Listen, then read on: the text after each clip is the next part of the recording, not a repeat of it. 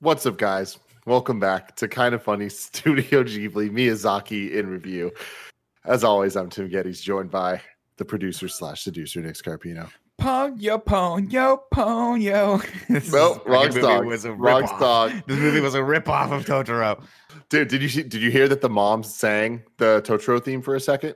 Did she in really? a bit? Yeah. That's It's just awesome. there's That's some fantastic. dialogue in it where she says, "I'm happy as can be," and I guess it's the other Totoro song. It's the beginning the march. intro? Yeah, that makes sense. Yeah. But I will accept no slander of the Ponyo song. Did you listen through the entire credits? No, I couldn't get 5 seconds into it. I was like, wow, the whoever it's like everyone quit that made Totoro, and then the next class was like, we just need to make something that's as good as Totoro. So they just tried to make that song at the end, and Miyazaki's rolling over in his grave right now. Dude, no, you need to alive. you need to listen. Very much alive, but you need to listen to the full credit song. Nick, it's bumping. It's about halfway through. There's a remix, and it turns into a rap, and it gets fucking psychedelic. It's insane. It's fucking insane. I'm back on the surfboard. We have the right side of history here, Andy Cortez, What? because you fuck with the song, unlike some people. Oh, sure. Yeah. I enjoyed it. I enjoyed the Andy's song like, more than I enjoyed the fuck? movie. And we also have Kevin Coelho, the big dog. I don't know what's wrong. You know, I'm trying to figure it out. I don't know. I don't Are understand. you just talking about it in general in your life, or No, with the OBS Stream got it. Deck setup. Like, why did it flash to a screen that had the background? Then it stayed on there for a little longer than I wanted to. Then it flashed to this window that didn't have a background. I'll figure it And out. here we are. It's okay, Kevin. Yesterday was the start of the NFL football season. Millions of eyes are watching the Kansas City Chiefs and the Houston Texans, and there's an advertisement for a new show coming to Peacock Network, and they misspelled the word official on a nationally broadcast I don't know that I could spell it. commercial. I've been there. I was Yeah, like, wow, dude, that sucks. Cannot comment on that. No. That is terrible. Yeah, I'll That's never okay, be Kevin. able to spell the word edited right. How many T's? I It's always edit like and then freak E- myself and out. It's edit and then ed. Okay. You got me, Andy. I'll never fuck it up again. Ladies and gentlemen, this is In Review. We do it every, or most, Tuesday and Friday here on twitch.tv/kindoffunnygames, where we come at you live. You can watch it later on youtube.com/kindoffunny or roosterteeth.com. If you want to get the show ad-free, you can go to patreon.com/kindoffunny, just like our Patreon producers, Muhammad and Al Tribesman did. We appreciate Momo and you both. Al coming to NBC Peacock Network. And it's official. You can also listen to this as a podcast. It shows your favorite podcast service for Kind of Funny reviews, and we'll be right there for you. Today, And we're why is talking Belinda about- not here? Because she just had a lot of work. She's got a lot. Yeah, of shit going on. it was Ubisoft Forward yesterday, so now she has to, figure out that. I don't know. A lot of stuff going on. But she will join us next week for the finale of Studio Ghibli Miyazaki in review. The Wind Rises, the final movie in all of this. Excited to watch that one. And then we'll announce what we're doing after that. It's exciting stuff. Very excited. Probably won't expect it. I'll tell you that much. Whoa. And also just a note, Batman in review is on Monday next week. So stay tuned for that. Batman 1989, Nick. Let's go. I almost watched it last night, but I want to come in fresh. And when my wife asked me why, she's like, why don't we just watch it tonight? I was like, you don't understand the battle that's about to ensue. You don't understand how hard I'm going to fight to keep the 1989 Batman at least in the top 3. And I'm going to fail because you jackals are going to circle and you're going to get together and you're going to somehow outvote me so that Batman Forever is number 1 or some stupid shit like that. And I quit this channel forever. And you know what? You'll deserve it because Princess Mononoke is at number 4 somehow. Like, what the fuck are we doing? You know what, Andy? Here's what I want you to do. Here? Andy, I want you to do a Hobbit in review by yourself. You have to watch all the extended editions of The Hobbit and then do the plot recaps. And I will do it. Barrels, and then it was 48 frames per second. I'm down. Yeah. It looked like a fucking filmed play on stage. It's fucking weird. Good Lord. Today we are talking about Ponyo, released on July 19th, 2008. Now, this is the first animated feature film since Princess Mononoke in 1997 to be created and painted on traditional animation cells. And that's going to come up later because there are a lot of facts about this movie and its animation. This is once again directed by Hayao Miyazaki, music by Joe Hisaishi, budget of $34 million, box office of $203.2 million, making it the fourth highest grossing anime film of all time. Runtime of an hour and 41 minutes. Awards. This one wasn't nominated. This one didn't make the cut. Solid pass, hard pass. But some fun facts for you. The fun facts for you here is the opening 12 seconds involving vast schools of fish and undersea creatures required 1,613 pages of concept sketches to develop. Because that's how many different weird sea creatures and shit were all floating around. Yeah. Wow. And the animation in this is amazing. It is a trippy psychedelic adventure. I didn't vibe with this one specifically just because it was a little far out there, and I'm like, and there was not really too much of a conflict. And then also they're pushing like this weird love angle with these kids, and I'm like, I don't think he's 5 years old. Yeah, I was like, I don't know if these kids are of age to really make this choice, this life altering choice, and commit to each other right now. But I did really appreciate choice. Yeah, because otherwise the tsunami was going to. Well, it was also a planet causing like problem, right? You're right. Yeah. So, one thing I noticed about the art style immediately is that the characters didn't have a sort of cast shadow on them, which I thought was bizarre. Like they didn't have the characters were all just flat until towards the end of the movie. And that immediately stood out to me, as well as the backgrounds. The backgrounds didn't look painted. The backgrounds had kind of a color pencil look to them or something like that. I don't know what the hell it was. I liked it looked that different. Style, I liked it. Yeah. I think that let me go through a couple more facts here about the look of it. So the level of detail in the animation resulted in 170,000 separate images, the most that have ever appeared in a Miyazaki film. Hayao Miyazaki drew... Tim, your mic is totally in focus and you aren't at all, and it's fucking with my eyes really badly. Hayao Miyazaki drew most of the sea and wave imagery himself because he's a fucking badass, experimenting with making it as expressionistic as possible. John Lasseter said that he had never seen water animated so beautifully before.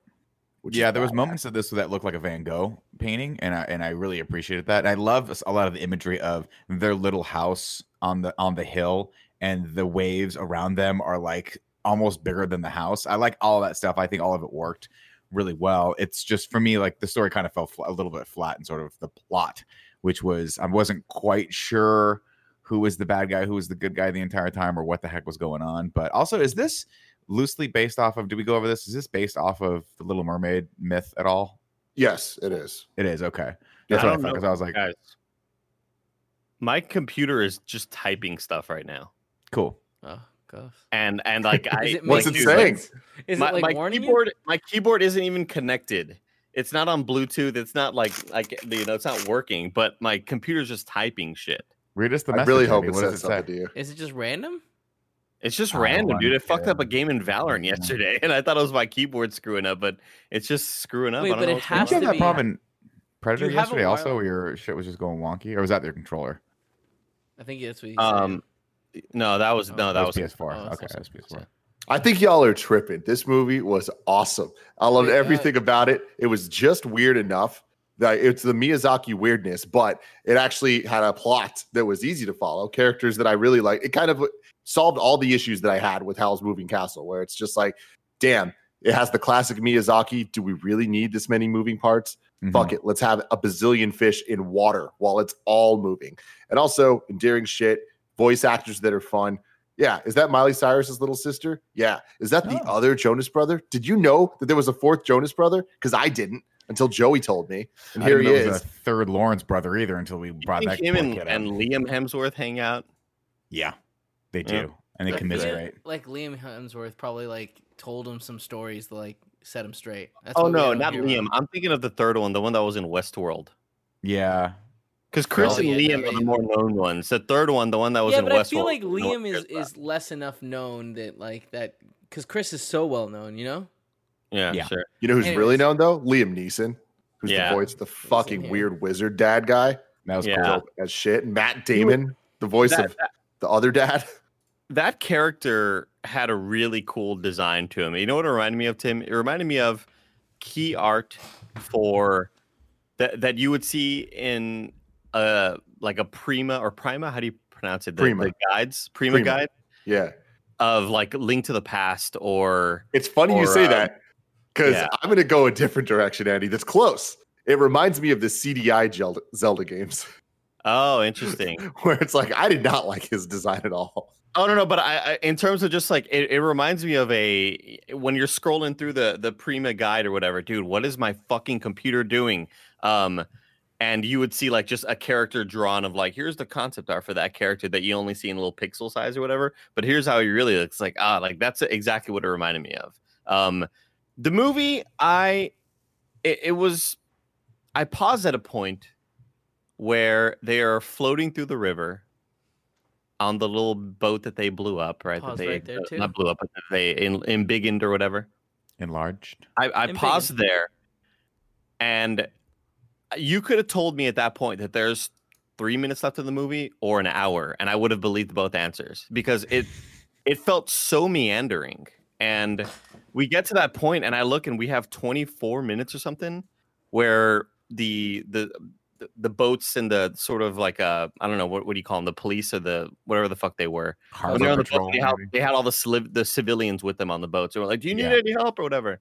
There was 20 minutes left, and I thought, how is this movie gonna close? Like, what's the resolution gonna be? Because I don't even know I can't tell where this movie is headed, and I did feel like it was just really meandering. I still enjoyed it. Like I enjoyed all the little like kid stuff, and it was really cute. And the kids interacting with each other was adorable. But I don't know. I just felt like I would rather watch a lot of other Miyazaki movies right now. Yeah, I really, really, really like the art style. Like multiple times, I was like, "Holy shit! This looks like somebody got like a really pretty children's book." And made it into a movie. Like every frame is very deliberately painted. The backgrounds having that like slightly color pencil, slightly lighter than the character's design worked really well. I thought it was like the opposite of what the moving castle looked like in Howl's Moving Castle, where the moving castle looked like it was just placed there. It kind of looked like a Metal Slug. Like they figured out that technology to make that work. That being said, I thought this one was cute, but I paused at that exact moment Andy's talking about. And I was like, wait, what? 20 minutes left? There's no way. So I feel like the story is really, really, really slow. It's cute, but like I wouldn't say it has any rewatchability, I feel you. I think Tim's frozen. No, he's back. No, he's there. There he is. For a second, he was just frozen in thought. Tim, I'm with Kevin and Andy on this. I feel like it's just lacking in plot a little bit. This is more of a kid's movie for me, and I think it was fun to watch. And if I had kids, I would really enjoy watching and experiencing this with them. Animation's great. The story's just very straightforward, and there's not a lot of complications in it or a lot of real like character development. But I mean, how much character development can you have when your main characters are 5 years old? I think it's adorable. I love the main character. I think Satsuki is just this adorable, like innocent thing who's just trying to do right by this fish that he loves. And Ponyo is adorable as well, even though she doesn't realize that her power is destroying the world. And then just shout out to Betty White. If Betty White's in it, I get behind it.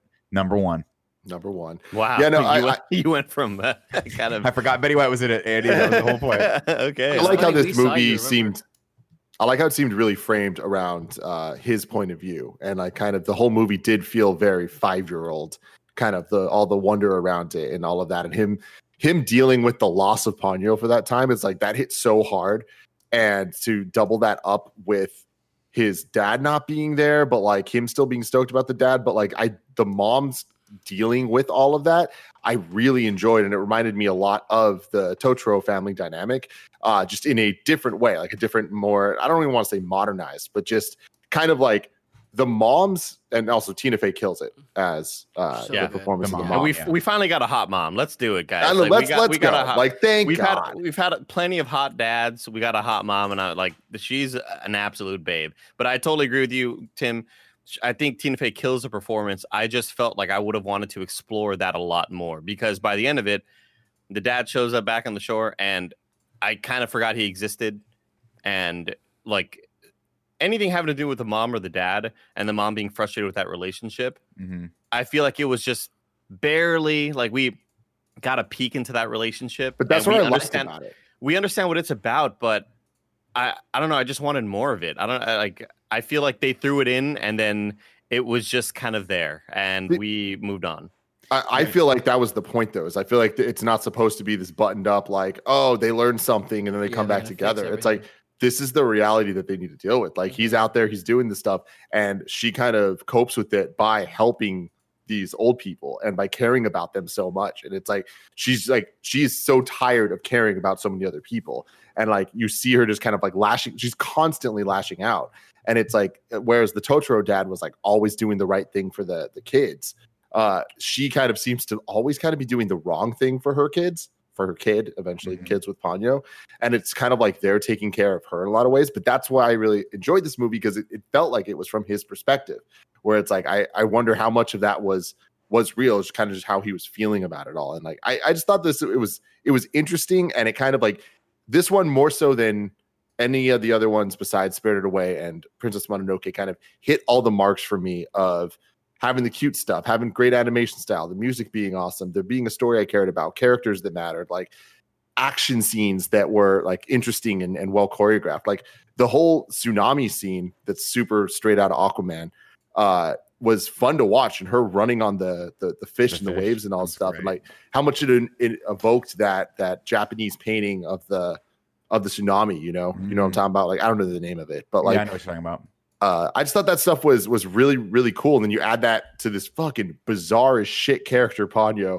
When she screams teeth and her fucking teeth pop out, it was like, fucking Miyazaki, what the hell are you on? Yeah, when she tastes blood for the first time, you go, what movie is this going to become? Yeah. You don't really quite know. Really, really freaky. For me, I think the movie is just, I mean, and I totally understand everything you just said. I totally grasp why you like this one, Tim. For me, I like it when it's a little less literal. And for me, Totoro, I think the magic of that was you weren't really sure if a lot of this stuff was happening in the girl's imagination as a coping mechanism, or if it was actually happening in real life. And of course, the end of it, you get a little subtle nod of like, hey, maybe all this was real, or the magic of youth and the magic of change is real. In this, it's just a little too, part of it, I was like, oh, this kid's just imagining that Ponyo is going to be a real girl or whatever. But then when she turns into the fantastical, it kind of loses a little bit of that power for me, largely because I just think there's less of an internal struggle and more of just an external struggle, which is fine. Again, as an experience of an hour and 45 minutes, I thought it was great to watch and super fun. It wasn't as impactful to me as watching two siblings deal with change and deal with potentially the loss of their mother, and then having to make this make-believe world that they can then recede into as a coping mechanism. And it was similar to Spirited Away, right? Where it's a similar concept where we're not sure if any of that stuff was actually real or not, but we get that is a hyper. We know that one was real.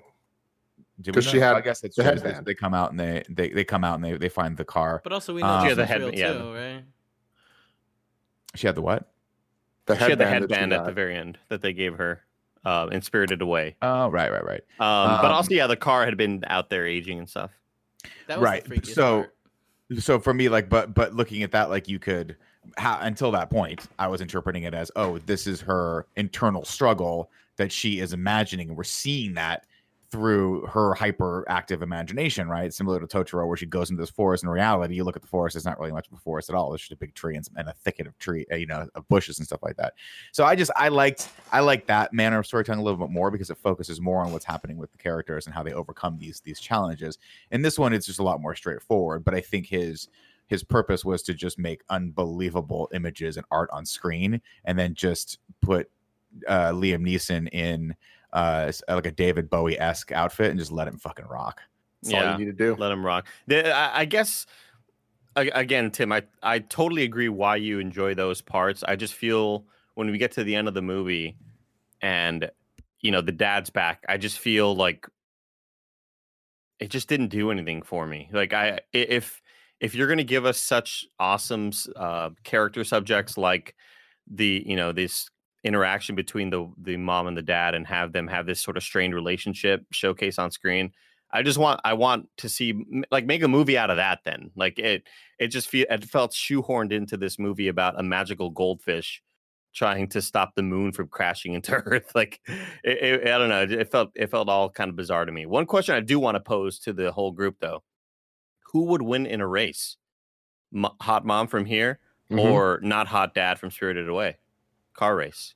Hot Mom. I thought here the answer is Hot Mom so much that I thought you were going to say Hot Mom or Dominic Toretto, and I was considering giving it to her. So got it. Yeah, because Not Hot Dad from Spirited Away was zooming through that forest as if there were no trees. Like this dude was like reckless. I think the more important matchup would be her versus Lupin because he actually knows how to drive a car, whereas the dad from Spirited Away is just trying to prove that he's young again. And the mom's like, "Here we go again. We're gonna pop a tire. We're gonna be back at the wheel." It's it's hard it's easy to forget about Lupin because that took place before quarantine started. It's true. Yeah, that took place in October 2019 that we watched that movie. Exactly. Stuck in hell. Exactly. Let's get to the plot, ladies and gentlemen. Let's kick it off. It's Ponyo, or Ponyo, if you want to say it like that, which is how I wrote it for some reason here. Because I do want to say it like that, Nick. Thank you. It just sort of corrected it that way, and that's how I'll say it for the rest of the year. Now, we start in the ocean with lots of really pretty jellyfish that, if you fall into, will kill you in a very excruciating manner. A weird dude that looks a lot like Ziggy Stardust stands on the bow of his weird, cool submarine that's in the bottom of the ocean and drops bubbles into the water, and then shoots a flashlight at a whale. And this is why I asked this question to all of you guys. What does Miyazaki smoke to get in this headspace? You know, like how does he's like, okay, then he's going to be in a bubble, and then he's going to put more bubbles, and then he's going to look like Ziggy Stardust. Ponyo pops. He definitely looks like the way an 80s hairband star looks now. Like he reminded me of like Alice Cooper sort of vibe. Now, not in the 80s, but now with the gaunt cheeks, and they're still going on stage, and it's like this dude is minutes away from death. You know, like Ozzy Osbourne still trying to snort an ant. Let's see, Ponyo pops her. Doing the ants. He snorted an ant one time. He snorted the ant that I burned. Yeah. No, you didn't burn it first. It got spit out, and it was like, I want death. And Andy's like, I'll give you that. I'll give you your release. You gotta let this go. It's not working, Nick. As your friend, I'm telling you. Ponyo pops her little head out of a porthole, and then a bunch of other little tiny Ponyos pop their head out of the porthole, and this is my nightmare. Ponyo hitches a ride with a jellyfish up to the surface and takes a nap in the rays of the sun as they break through the surface above, and then we get, quote, the beginning and the Ponyo main title sequence, and this whole thing is stunning. Again, it's done in that same watercolor sort of like Van Gogh style that we've been talking about, and I think it's really pretty. And then I'm thinking, oh, cool, they're gonna break this. Sorry, didn't mean to interrupt you there. That's okay. It's weird that there's like no dialogue at all in this movie for like the first 15 minutes. It feels like. Yeah, I might be wrong about that, but it felt like a very long time, like to the point that I was surprised when Ponyo talked. No, I think it's first 6 minutes. No joke. Ponyo floats to the surface, and it fades to black. And I thought, did I accidentally watch this movie at the end? Is this the end of the movie? Dude, I thought it was like a Pixar short. It felt that way for sure. Yeah. You're like, this, I don't know what the meaning of this is. Yeah. But it was short. Ponyo, of course. This is so deep. He wakes up outside, in the water outside of Sasuke's house, and immediately gets caught in a fishnet. Man, the bottom of the ocean is really dirty. They should think about cleaning that thing out. She breaks away, but gets stuck in a little bottle, and Sasuke finds her near the shore and thinks she's a goldfish, except clearly she has the face of a real human being. And if anyone who wasn't a 5-year-old kid found this, he would immediately kill her. Am I wrong? But even the old lady later is like, oh, it has a face. Like, why are the other old ladies like, cool about it? Yeah, everyone can see that this thing has a face, and they have to kill it. Kill it. This is an alien from another planet or from the deep, and they're finally rising up to kill us. We have to strike first, strike hard, no mercy. No mercy. Cobra Kai. Let's see. She gets the wall. Then a big old weird wave with eyes tries to eat the kid, but Sasuke is unfazed, and this world was scary for me, dude. Terrifying. This part was really scary for me. When he's running up the steps and he keeps chasing him, I was just like, run! Like, get up! Hurry up! With the little sandals. Sasuke breaks the bottle with the rock and then runs back to the house. And Fujimoto arrives, and the wave monsters tell him that Sasuke captured his daughter, and he's like, oh no! And then Sasuke brings Ponyo back to life in a bucket while Mom honks her horn. she has to leave for her job, and Ponyo and Sasuke has to get to school. So it's all got to happen now. And then they spot Fujimoto just walking down the street with like a weed sprayer thing on his back, and he's trying to stay hydrated. And I'm like, what did you think was going to happen here? Because there was a moment where mom you could see a flash in her eyes. She's like, run him over. This guy's no good. Fuck this guy. I like how she handled shit. Like, she would just refuse to talk to him. Was like, don't use weed whacker or weed, whatever, killer. Don't use weed whacker. Don't use weed whacker. Weed whacker either, man. She overreacted so hard to all this. It's like I get this guy being weird. Just go around, get away from him. Don't even talk to him. But like, no, there's something about scale up to this part of the movie that like didn't make any sense to me, because like when we see Ponyo the first time, she's bigger than all these other little fish, right? Mm-hmm. And then when the little 5-year-old is holding Ponyo in the thing, she looks like a normal tiny like one of those fat goldfish. Yeah, she's right? about like this. The ones with the big eyes. Yeah, exactly. She's about the size of his hand, right? Yeah, I mean it's like a kid's hand, I guess. Like it's like the. Regardless, the dad looks like bigger than her, but not human size compared to her. And then when he walks out of the ocean, I thought he was going to be like a 3 foot tall. 3 foot tall, not less than that. Little dude just kind of walking and spraying his shit. He's just fucking human sized thing. And I was like, what the hell is going on with this shit? But then it's fine after that. But I just thought that was weird, because these Miyazaki movies are usually really good about like not having consistency. Yeah. They race off to school, and Sasuke looks down and notices that the cut that he got on his hand is gone, because Ponyo had apparently licked it or kissed it, and now it is gone. And then he's like, oh, thank you for that. And he offers her some bread, and then she refuses. And then he offers her some ham, and then she eats the whole damn thing in one bite. Now, guys, I know what you're thinking. This reminds me of the time that I ordered a salami sandwich from the Molly Stone with provolone, and then when I got home, I discovered, Andy, that they had forgot the salami and doubled up on the provolone. Now, I know what you guys are thinking. That does sound good, but you're not thinking about the fact that provolone is a taste amplifier. It on itself tastes like nothing. It tastes like I wasn't nothing. thinking about that. So it was a very, very, very disappointing sandwich, and I almost got back in my car and drove back up there, but I'm too fucking lazy, and it's coronavirus. Ham!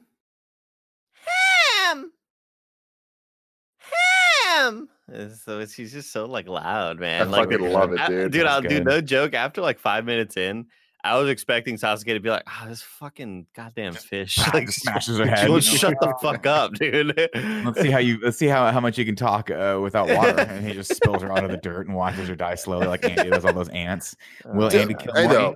Their friendship, though, is like what I enjoy most about this movie. And I think that dynamic between the two of them, and like honestly, the love that they share, and like love, sure, it's 5-year-olds, so it's a fucking weird thing. But like they clearly care about each other so much and have so much fun together and go through so much together, and like are there for each other in like different points throughout the movie that like we haven't seen that dynamic in any of these movies, like this type of friendship. I think I've. Oh no, yeah, keep going. Nick. I was right about to. No, I was just gonna spoil. I was gonna talk about the end, but no, we'll wait till we get there. Okay. Sasuke's mom heads to work at the old folks' home, leaving Ponyo to walk the rest of the way, which it's conveniently the school is right next door, and he's got his little fish in a bucket. He leaves Ponyo in the bush because he's worried that his teacher will think if he heads in. And then Sasuke is greeted by Kamiko, who wants to know what's going on in that bush, and he's like, "I want to play," and she's like, and actually she says, "I want to play," and then Sasuke's like, "I'm busy," and she goes, "You're not busy, you're 5," which is the best line of the whole build, like in the whole movie. When he returns to Ponyo, he finds her dead. The end. JK, she was just sleeping. Kamiko catches up with him and gives him shit about breaking the rules, and then Ponyo gives her the stink ass and then spits water in her face, and it's like, that's what you get for trying to hone in on my buddy. Sasuke runs back to the old folks' home and shows Yoshi and Taki the fish, and Yoshi freaks the fuck out. She says fish with faces who come out of the sea cause tsunamis. And everyone's like, you dead on, old bat. There's no way this is happening. Nailed it. She 100%. Really did. Nobody listener. That's their mistake. I want to give a shout out to the cast here, which is comprised of Betty White, Lily Tomlin, and Cloris Leachman, and they are all badasses in their own right. Lily Tomlin. Do you guys know who that is? Andy and Kev? No. Yes. Yeah, she was in that. I mean, I could Frankie picture her in my head. Show, right? Yeah, Grace, there you go. Frankie Grace, yeah. She was Aunt May in Spider-Verse, which is cool. But the most important thing I learned today. Oh yeah, she's motherfucking Miss Frizzle. Let's go. Oh wow. Let's go. What is that? Is that from Magic School Bus? Magic School Bus. Oh, cool. So she voiced Aunt May in Spider-Verse, but she kind of looks like Doc Ock in Spider-Verse. A little bit. She's kind of got that curly hair. Yeah. They made her. Yeah, it was kind of weird. Tucky tells him to put the fish back in the water before it causes a tsunami. So Sasuke runs down to the shoreline, but before he can throw the fish into the sea, it speaks his name and it's really cute. So he promises to protect her forever. Terrifying. A split second That's later, the point where I would have been like, something's wrong. Yeah. you gotta go. Kevin, I want to fucking chuck that shit like a goddamn NFL quarterback, dude. On our hands here. Yeah. Split second later, Fujimoto and his wave gang pop up and steal the fish right out of Sasuke's hand. The end. Sasuke is bummed, so mom gets him some ice cream. And at this point, I'm like, yeah, everything's fine. Story's over, right? Because when you're a kid, ice cream just solves everything. I'm like super bummed. Here's some ice cream. There was a couple times she's driving, right? And he's eating the ice cream where I was like, it's a fair trade. You know, the fish is back home. You got the ice cream. You had the fish for half a day. Here's a fucking Tonka truck toy and ice cream. Get over it, kid. You're 5 years old. You're not even gonna remember this later in life when you're out there drinking the booze in college. You know, just trying to figure out who you are. No, Nick, imagine them in college. How confused Ponyo and him are going to be. Where they're just are we brother and sister? I don't know. Will it matter by then? I don't know. 20 years, 18 years. He looked so fucking adorable in the car, all pissed off. It was such a cute little image. Here's my real question, Andy. Not to skip to the end for spoilers, but what is the dad gonna say when he comes home after almost dying on the sea? And Tina Fey's like, "Hey, I'd like to present to you our new daughter, but maybe also our daughter-in-law." I'm not quite sure how this is. I think the right way to present it is our new daughter-in-law. No, but okay, but I'm pretty sure the god of water. But the thing that I was that I didn't want to get to earlier is get to it now, Andy. At the end, it seemed very, very, very romantic this whole time. It's very romantic. But then at the end, I feel like they tried to lean away from it in a way to just say this Ponyo just wants love.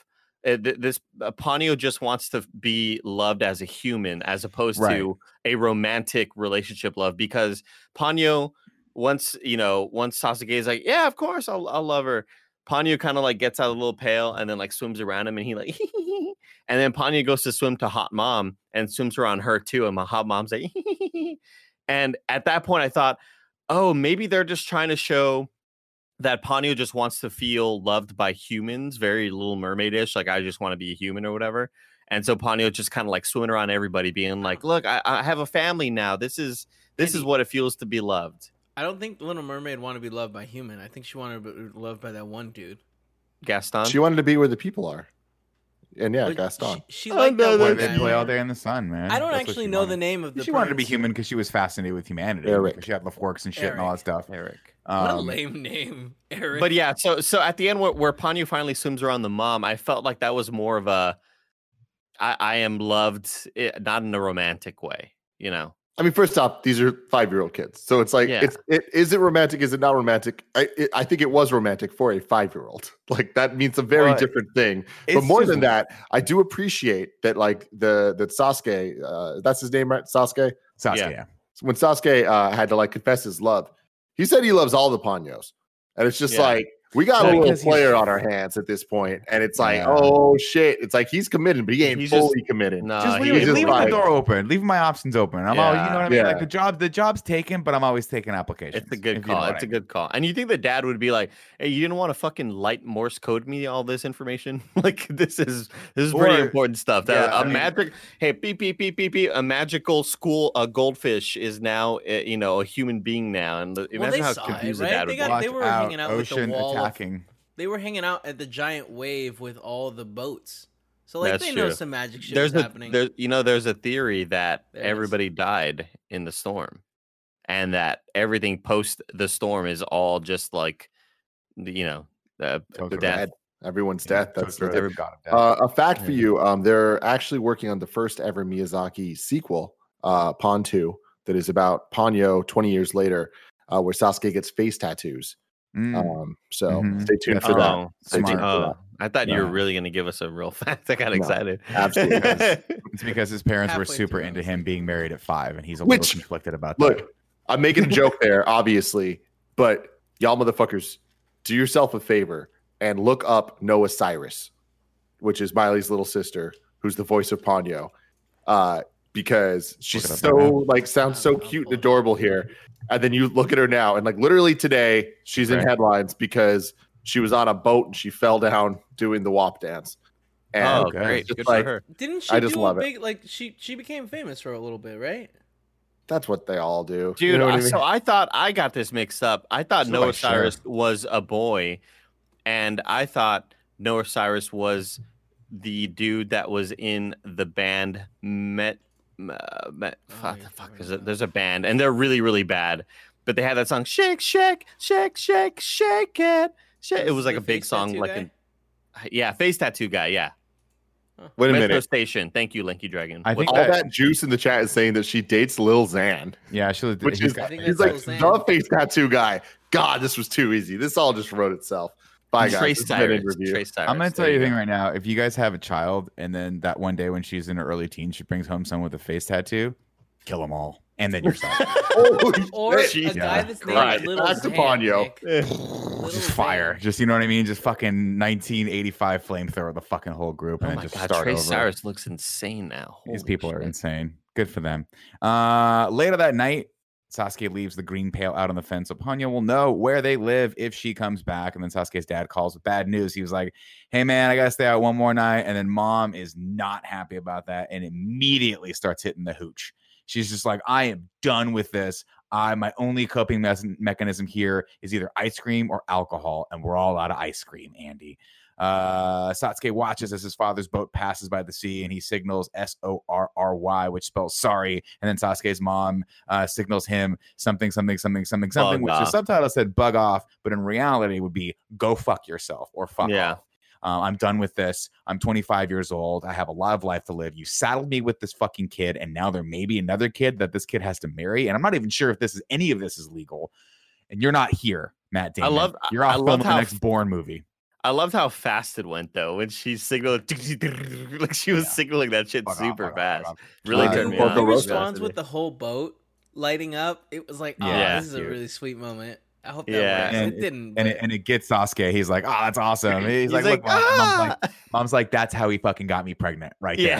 That's how he got me back. I didn't want to do it. And he was like, look at all the boat. And she's like, I am turned on. Let's go. Dad, let's see. Sasuke comforts his mom. And he says, Dad will be back eventually. He always keeps his promises, unlike Sasuke, who failed his one and only friend Ponyo. Then they eat ice cream together and all is okay. Down in his lair, Fujimoto tries to feed Ponyo some olives, but she doesn't want that. She wants, Andy, what does she want? Ham. Thank you. You had one job in this whole time. Andy, you really dropped the ball there.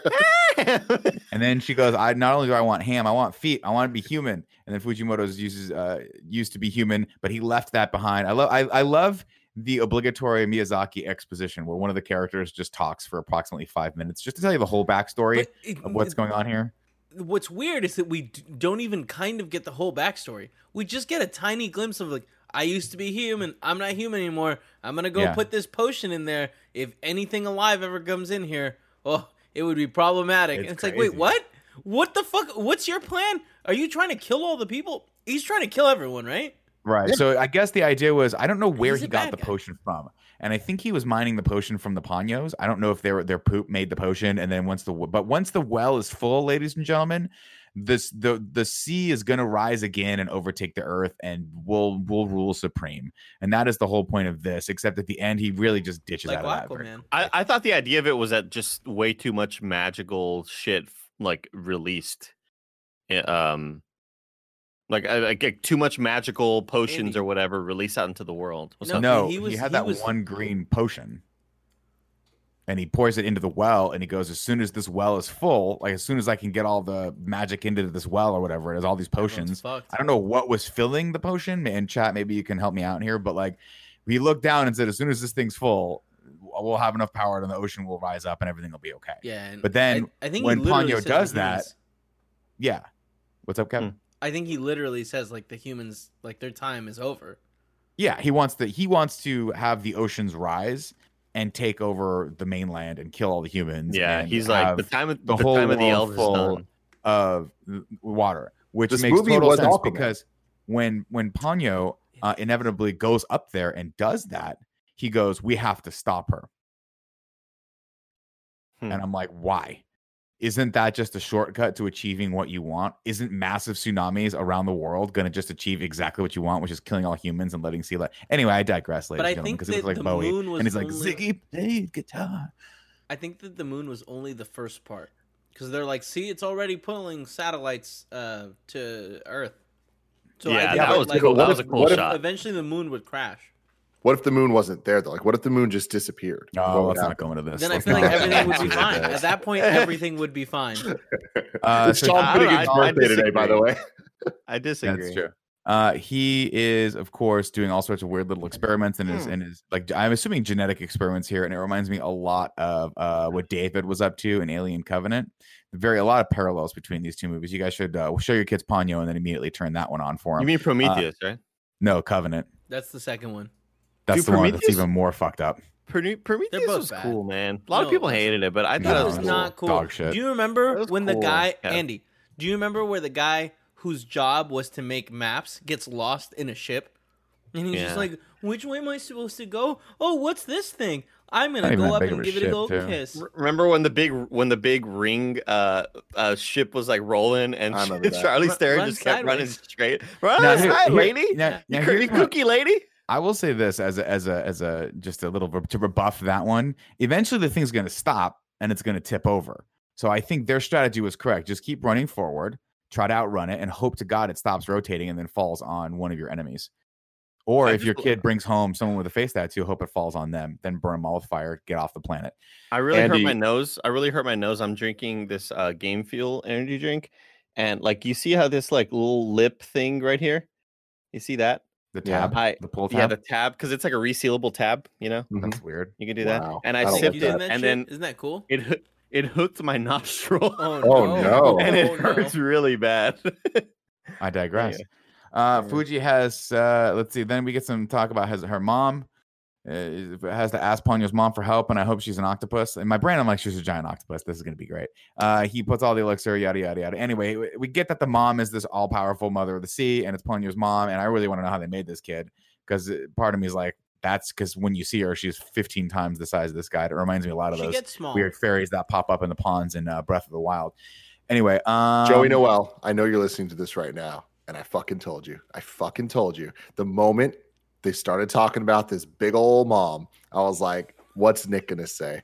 How quickly is Nick going to question how they had sex? And it was the first thing you said about her. Thank you, Nick. I love you. I assume there's some level of him climbing inside. Down. No, she shrinks down. They have maybe she shrinks up and he just goes in there and takes a nap. Nobody knows. All of the little Ponyos shrinks up. Why? Why do you have to go that hard? Because you don't understand how the magic of the sea works, Kevin. You don't get it. You're just a linear thinker. I'm thinking outside. I'm thinking outside the bubble.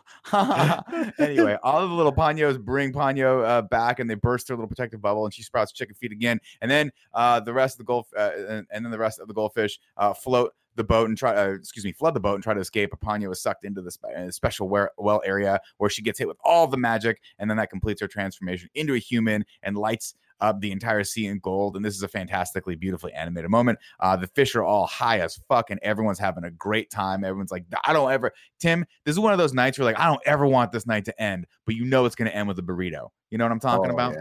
And not even a good one, but it's going to taste good at the time. Tomorrow, though. Yeah. You're going to leave like a quarter of it, then you're going to eat and be like, oh no, that's what it tasted like? Yeah, you're going to smell the beef in it, and you're like, that was a little too gamey. Is there a cigarette in here? Yeah, keep going. Kevin put a cigarette out in my burrito. They all burst up, and then boom, they burst through the water in front of Sasuke's father's boat, and he spots Ponyo running on a goddamn fish in a tsunami, and all hell's breaking loose. Back at the old folks' home, Sasuke passes out paper boats while the old bats wait for death to come. A storm outside makes the drive home insane, but Sasuke is worried about his dad's ship until he spots a giant fish eyeballing him, and he's like, okay, well, I got bigger fish to fry.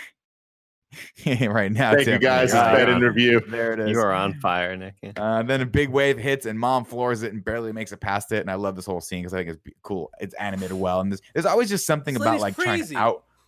No, it's crazy. Oh, she's great. I didn't think she was going to make that. There's always something about trying to outrun a wave in a car that just gets me going. Yeah. The especially when it's hot mom. When it's hot mom, like, all right, yeah. It's doing stuff for me. the wave chases their little car, and Sasuke spots Ponyo outside running on the fish's back. Like, all of this is normal, and he gets very excited. And then Sasuke gets out of the car to save Ponyo, but Mom pulls him back to safety. They head back to their home on the hill, which is barely taller than the waves outside. And Sasuke sees his green bucket fall into the ocean. And then Ponyo, of course, grabs it, picks it up, and then runs to Ponyo. When she reaches him, she gives him a great big old hug, and she is a fully realized kid. The clouds clear for a second as Sasuke's mom is super confused by all this. She's like, where did that kid come from? What has my son been up to? Is she confused though? And for a second she is, and then she's like, she just all this is rolls. She just rolls with it, dude. And it gets to a point where she walks in and she's like, oh, you're Ponyo. Can you hold this light for me real quick? I'll be right back. And I expect her to walk back and then come back with an axe and just like, fuck this. Like, I can't. There's no way I'm dealing with creature. I feel like her mom like sense kicked in where it's like, hey, I don't need to, like, you came out of nowhere. You might be some magical creature. Can you just come in the house, make sure that we're safe? You know what I mean? I read it as mom and dad are having a lot of problems. What saves a marriage usually, guys? Let's have another kid. Oh, look at that. The ocean provided. They go inside. And then mom makes tea while Ponyo enjoys being a human for the first time. Then mom gives her honey. And then this is where I thought, Tim, welcome to your first chemical dependency, ladies and gentlemen. Now you're really human. For me, of course, it was Fruit Loops back in the 80s. I used to mainline those fucking things. My parents were at Saturday night church. Why Saturday night church, Kevin? Because it was a 25-minute sermon and my mom cannot sit through an hour sermon. That's just great, dude. Yeah. That's awesome, minutes. Man. Yeah, dude. I'm not really religious anymore, but whenever I go back home, I always go to like the Christmas church thing with my parents or with my family. And dude, the last one I went to was like an hour 45, bro. I was like, dude, this is a lot. Nick, this is a lot. How much of that was written down? Because you started as if you were like perfectly on script with it, and then you just kept going, but it still sounded perfect. And that's the beauty of a Nick Scarpino in review plot, is you never really know where the written down starts and where the other thing ends. And I don't know that that's a compliment. You know what I mean? I don't think it is. It is just a statement. And I wasn't about to segue to an ad there, Kev, but it seemed like you were prepared for that. So it's okay. I can do it right now if you want. Yeah, I mean, let's just do it. The natural. We also showed our YouTube upload page. This episode is brought to you by We Have Cool Friends. That page. How many times do I have to tell you that? What is I know wrong? For like, real. What are they seeing? What are they seeing? There's not seeing It's the back end of our YouTube channel. No, Kevin. It doesn't show anything, Nick. But what you could see is a bunch of cool We Have Cool Friends videos on the back end of our YouTube channel. We are doing some really cool stuff. We got Jennifer Hale next week coming up, where Greg Miller is going to interview her. Andy, who is she? She's Commander Shepard. Yeah, well, that's not how she sounds, but she's Fem Shep, and she's the fucking best, dude. She's also a million other things. Are you kidding me? Yeah. She's like not only Fem Shep, yeah. So she is going to get her recording done today with Greg Miller. So you should get your questions in now, patreon.com/kindoffunny to help make the show happen. Go watch all the old episodes. You can go to kindoffunny.com/WCHF. Nope. WHCF.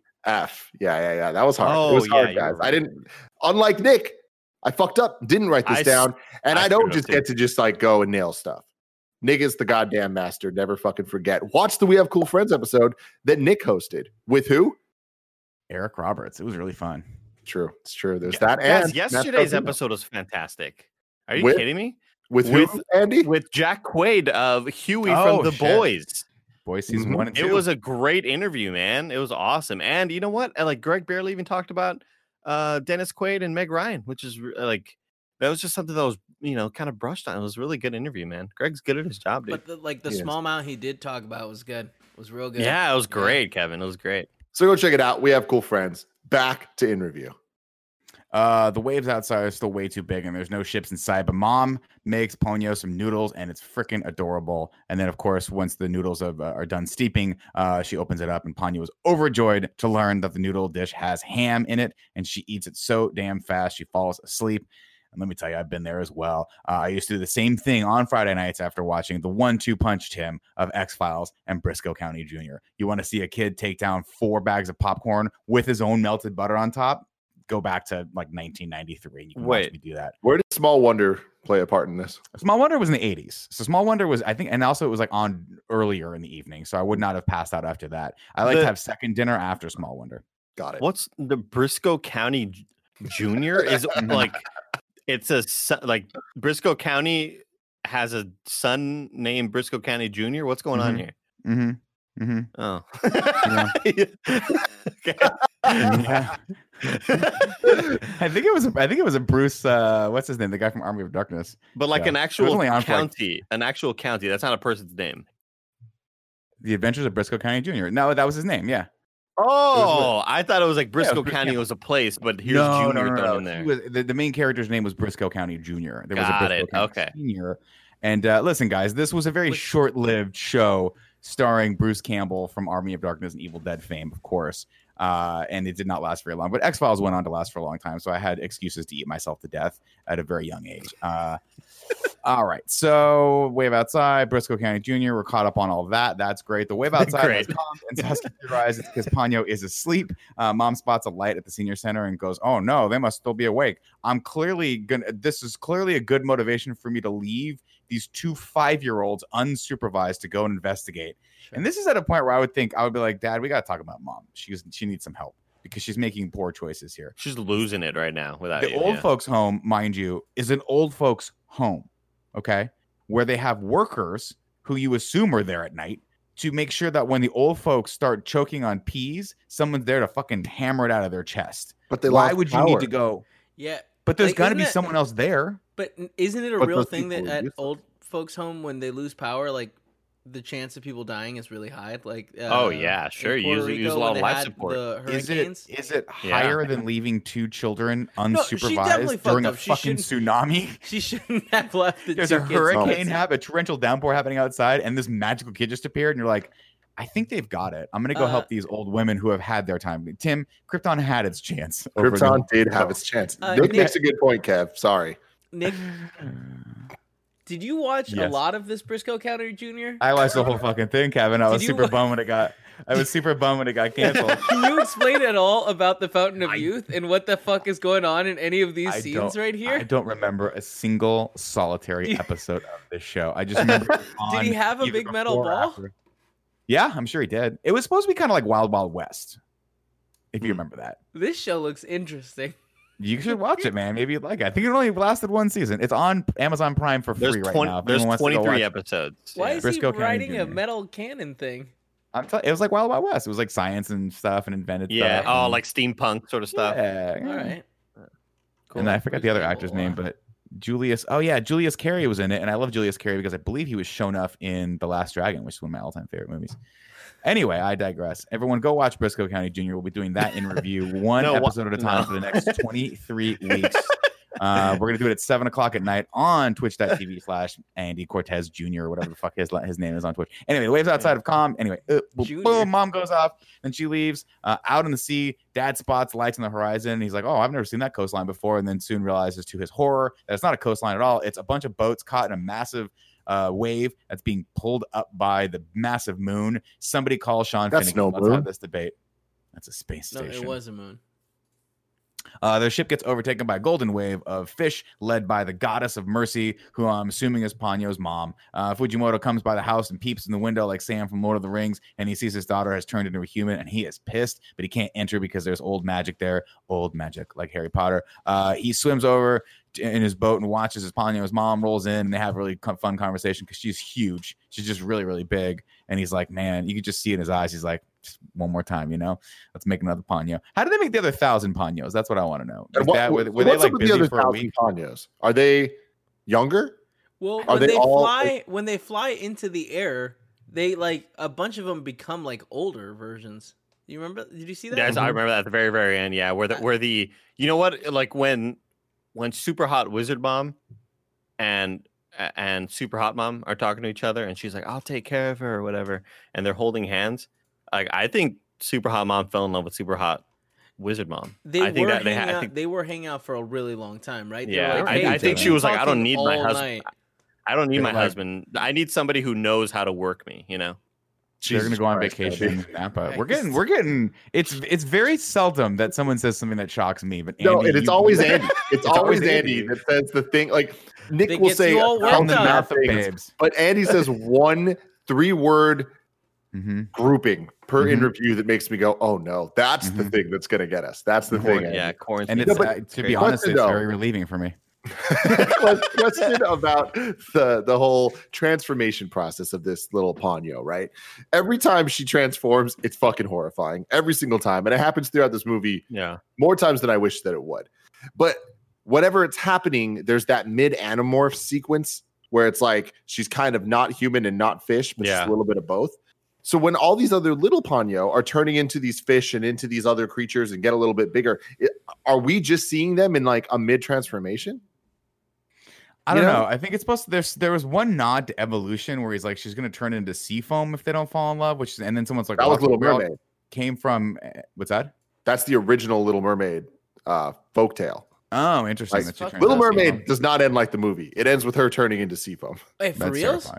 Yeah. The real story. Yeah, it's really tragic. The real. I think it's Danish. No, yeah, Danish, right? Something like Hans that, yeah. Christian Andersen or some shit like that. Exactly. Because I know when I was in Denmark, they have a Little Mermaid statue, and it's about creepy. the original myth. The arms it's got like fucking weird, and people always they had to put up like I think either fences or they have to. The people are constantly trying to fuck with it. Yeah. Tim, I totally agree. I think the transformation scenes are really off-putting, and I'll tell you why. They remind me of a couple of the creepy monsters from Spirited Away. Mm-hmm. The human looking things that have weird ass facial proportions. They have like frog shaped heads, but they are human skin with eyes and stuff. Yeah. That's what she sort of reminds me of when she's doing her mid transformation stuff. It looks really bizarre, and she's just keep it either one of the. She's adorable either way. I don't want the middle creepy. Creepy. Do we ever get an explanation of why Ponyo is the only one that's like big?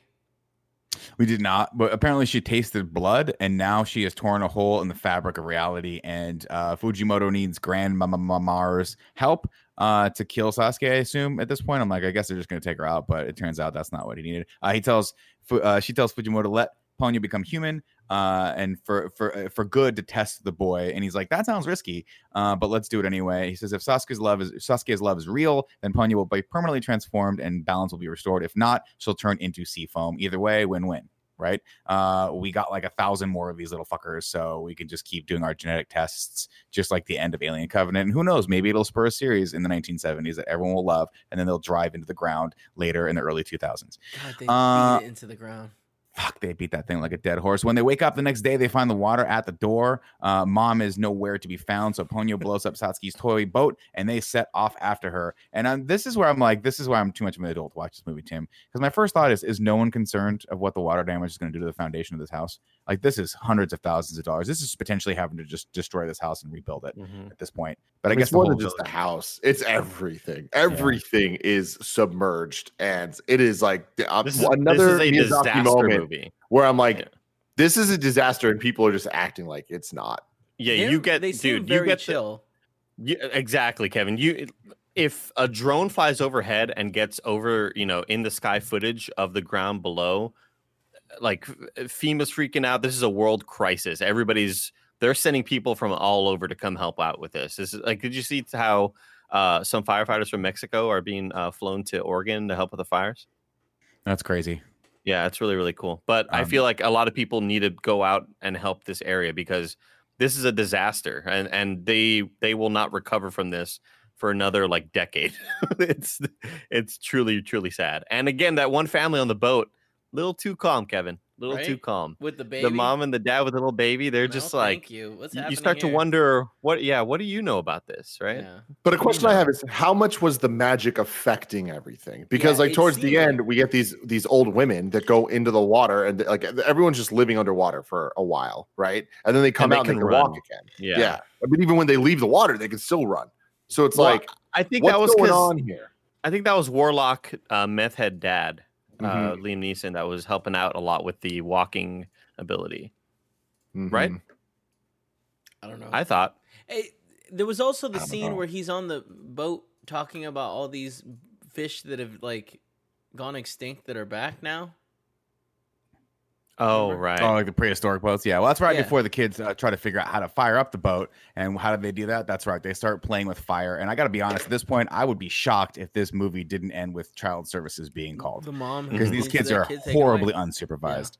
On the way to the senior center, they see all sorts of ancient fish. Kevin's talking about. They spot a nearby boat and head over to introduce themselves. Then they stare at the couple's fucking super angry kid for a while, and then they offer some soup. Baby, and then the mom eats the soup, and then Ponyo gets pissed off, and the mom's like, "Dude, kids can't have soup, but I help. If I eat the soup, then I can help make milk, and then I can feed the kid." And I'm like, "Thank you for that quick lesson in human reproductive cycles." That was weird and unnecessary, but whatever. Circle of life, right, Tim? Circle of life. We all come from Seafoam. We all go back to Seafoam. Exactly. It's the soup we You're eat learning, Nick. that really I love matters. Ponyo, watch it. Let's see. Komako spots them from the shore, and she wants to ride with them, but there's no room and no time. Satsuki has a job to do, and she's like, but like that they wanted to write the line as they disappeared just off in the distance. You're 5. You know what I mean? Like, you don't have it anyway. Komako, let's see. Their candle runs out, so Satsuki gives Ponyo another one to make it bigger, but she falls asleep instead. With no other option, Satsuki jumps into the water and starts pushing.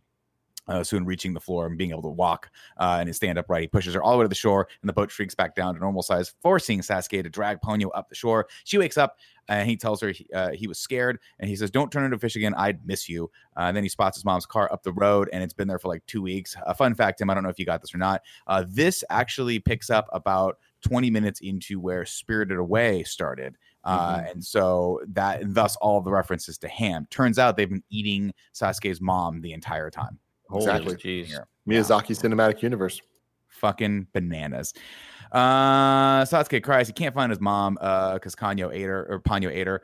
Then they head up to the road to find mom, and holding hands as they walk. Most of the town, of course, is underwater. A giant jellyfish bubble encapsulates the old ladies, and Fujimoto tells them that they're like, gathers them as they're all running around like children. He tells them that the time has come to bear witness to the sacred test of love. And all these people are like, wait a minute, a sacred test of love sounds a lot like some sort of weird cult ritual. Are they too young? Definitely. Did that stop mom from leaving them by themselves? Nope. The 80s was fun, everyone.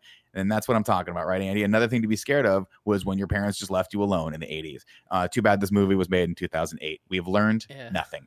The old ladies spot Sasuke's mom, Lisa, who apparently has her name. We get her name for the first time, and she's rapping with Grandmama Mar. And this is where Andy is so eloquently put that maybe they're planning a vacation to Napa without their significant others because they just got to get away. They ask Lisa what's going down, and her mom seems oddly excited that they're all there to maybe have put their children in mortal danger.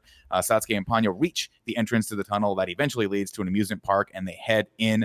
They hold hands as they walk through the darkness. Ponyo falls asleep and reverts back to chicken form. Sasuke runs her to the shore and dips her in the water, but it doesn't work. She turns back into a goldfish, so he eats her. Now give me my parents back, you witch. No. Sasuke yells for her to wake up, but Fujimoto quiets him. He wants to take him and Ponyo to see his mother, but Toki stops them. A choice has to be made, or the moon will come so close the world will be underwater. Fujimoto gets angry, so Ponyo spits in his eye, and they run off.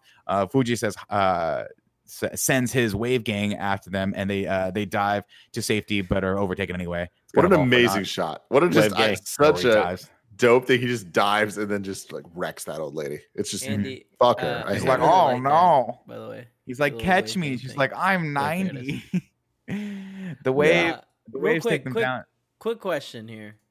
So all the water is going to this side of the earth. Does that mean the other side of the earth a lot less water? They're finding a lot of gold. They look down like all these ships are here. Let's get in there and get the gold before the water comes back. That was a really bad gold member, Tim. Yeah, it wasn't a gold member actually. It was. No, Tim. It was close. You guys, the wave takes them down to the deep, and then little Ponyo helps them breathe with the bubbles. They enter the jellyfish anus, and Sasuke is reunited with his mother and the old ladies. Everyone can breathe underwater, and Sasuke meets Grandmama Mamar. To become a real girl, Sasuke has to accept her for what she truly is. Could you love her if she moved between two worlds? And the kid's like, I'm fucking 5. I don't understand all this. Of course I could. I love the green bucket that I've been running around with. Of course I can love this kid. It's my favorite thing ever. Yeah. Like, dude, there's the green bucket in human life, exactly the same to 5-year-olds, by the way. Exactly the same priority wise. Nope. Let's see. He says, yeah, why not? It's a big responsibility, but I really love her. And also, I'm 10. I have no idea what responsibility is. None of this means anything to me. Just make this hell stop. Grandmama Mar tells Ponyo that to become human, she must abandon magic. And he says, okay, again, who cares? The balance of nature is restored. Life begins again. Everyone is happy, even the old ladies who will once again continue to be in wheelchairs until death eventually finds them. They're all happy. Grandma Mar tells Elisa, good luck. 1 kid is easy. 2 might as well be 10. Also, what's Dad going to say when he comes home and finds a new kid? I would have questions. I would be like, where did this kid come from? And who is the father? Who is your daddy? And what does he do? Fujimoto gives Sasuke his boat back and wishes him luck. And then they wave hello to the father's ship. And Sasuke kisses the bubble and turns Ponyo back into a real girl for life. Then we get that broke-ass Totoro ripoff song and the closing credits start. And I hate it. No, Nick, you need to go back and listen to the Never remix. Never going to. You have to. It is so fucking out of right, Andy? Like, there's a sharp left turn, and it's just like, oh, fuck. We got I had put down, I'm listening to the silly kind of whimsical nature of the first song, and I'm looking at my phone, and suddenly like, and I was like, what is going on here? So I look up, it just changes, dog. Listen, Tim, I'm sure that Lil Zane makes great music, but I'll never know. Yeah. My first impression of this kid is that he's a degenerate, and I don't care for him. Okay, I don't care. It's a Lil Zan. It's a Lil Zan. Little Xan. Musician? He looks, of course, he's a musician, Kevin. Anyone with a face tattoo is either a rapper or a DJ, and I have all the respect for all of them. I say Post 7 Malone's syllables name in the middle. 5 for the first and last line. If you're not poetic, no need to fret it. Haikus don't need to rhyme. Haiku in review. Haiku in review. Ladies and gentlemen, you can go to patreon.com/kindoffunny to write your review in haiku form, just like so many of you did. Andy, I'm going to send this one to you because you have the singing voice of an angel. So I'm slacking it to you right now because Andrew Feisner wants this to the tune of Kiss from a Rose. If you could do that for me, I would appreciate it very much. Kiss from a Rose? Yeah. There used to be a tower, but I don't know the tower. Kissed by a fish in a pail. Ooh, and let her love her man. Like, it doesn't make sense. I don't know what. Hold on, I'm gonna send it to Nick as well. Let's see which one of you can nail this. Yeah, you know what, Kevin? Fuck it. I'm gonna send it to you too. Yeah. Okay. Okay, hold on. Tower in the sea. Like, it's just the syllables don't match up. Fish in a pail. But that's it. That's what I did. That's it. That's all you got. Yeah, that's what I did Nick, too. you got it, dude. That was great. Thanks, Kevin. I really nailed it. No one else did it. Frankfurter says, Ponyo, pon. Yo, Ponyo. What is a Ponyo? You got to fucking listen to the song, guys. You got to get educated. Learn some goddamn shit. I'll listen to it later. Thank you, Nick. Thank you. Big Time says, watch this movie high. Lots of fish swimming nearby. Giant fish spirit sexy. Why? Because we need it. Mm-hmm. You know? Yep. We need it. Because we all secretly want to make out with the ocean. And that's it. We just got to get up in that ocean. Get up in that ocean. What else do we got here? After haiku and review, you know what that means. It's MVP time. Who's the MVP in this movie? The ranking right now, number 1, Yakul from Mononoke. Number 2, Dope Daddy from Totoro. Number 3, Fujiko from Castle of Cagliostro. Number 4, Fio from Porco Rosso. Number 5, the Boiler Guy from Spirited Away. Number 6, Calcifer from Howl's Moving Castle. Number 7, The Pirates and Dola, Castle in the Sky. Number 8, Osono from Kiki. Number 9, Tato from Nausicaa. It's either the mom. It's either Hot Mom, the Green Pail, or the Toy Boat. The Green Pail. I would say it's the Green Pail. I'm gonna go with the Green Pail because the Green Pail did more to help the kid than the mom ever did. All the mom did was ply these kids with sugar and then go get drunk in the next room and pretend like she has a headache. If you know what I mean. Yeah. Mm-hmm. The thing with the hot mom. It's called a headache, mom. It's called a hangover. The hot mom deserves many shout outs for sure. It's hard to call her the MVP in relation to the protagonists because she legitimately just leaves them and it's fucked up because they're 5. But I think she does a lot of good. And I think the conversation she has with the large sea woman goes a long way for her value in the place of this movie. But here's my thing. Like, I don't know that she's a surefire win for this. And if she is, she's very low on this list. Very low. But I can't think of anything else. So with the green pail. The green pail, yeah, I don't know. You know what? Hey, let's vote on it right now. Who thinks it's the green pail? Yeah, you're outvoted, Tim. It's the green pail. So where's the green pail go? Smack dab in the bottom. Okay. Smack dab in the bottom. Yeah. We're having fun now, guys. We're having a great time. All right, now it is time to rank the movies. Spirited Away is number 1. Number 2 is Princess Mononoke. Number 3 is Nausicaa in the Valley of the Wind. Number 4 is My Neighbor Totoro. Number 5 is Kiki's Delivery Service. Number 6, Castle of Cagliostro. Number 7, Howl's Moving Castle. Number 8, Porco Rosso. And number 9, Castle in the Sky. Oh, I don't know why I said Princess Mononoke was 2. I was mad about Howl's being that low. That's my bad. Tim, can you send me and you're that bad list? for putting it that low. Can you send me that list? I would put this above Porco. I like this more than Porco, but I didn't really enjoy it that much more than Howl's or Castle of Cagliostro. So Belinda writes in and says, I love the style and tone of Ponyo, the whimsical imagination of it. It feels like a storybook in all the best ways. It seemed like a childlike Little Mermaid to me, which I enjoyed. Also, the voice cast is baller. As a story, it didn't entice me as much as the other movies. I wanted more heavy emotional beats where we got playful, aimless scenes. Ponyo and Sosuke are cute as fuck, and I love their entire relationship, but it wasn't enough to sustain the movie for me. I would rank Ponyo right above Porco Rosso. So there we go. That would be third to last. Yeah, I would put this below Porco Rosso. I would put this below Castle in the Sky, if I'm being honest. I would put this below Princess Mononoke at number 3.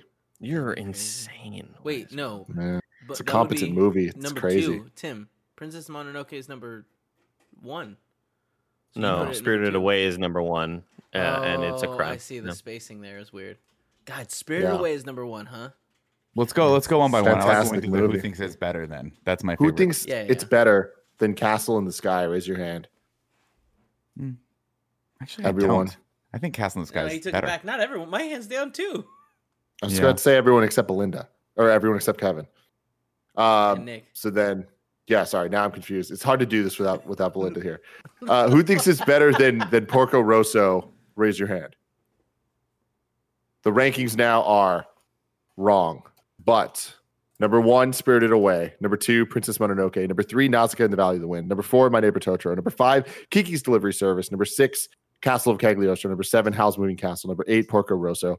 Number 9, Ponyo. And number 10, Castle in the Sky. Next week, we're closing this out with The Wind Rises. And I got to be honest, I'm ready. I'm ready to move on from this. It's been a great time with you, gentlemen.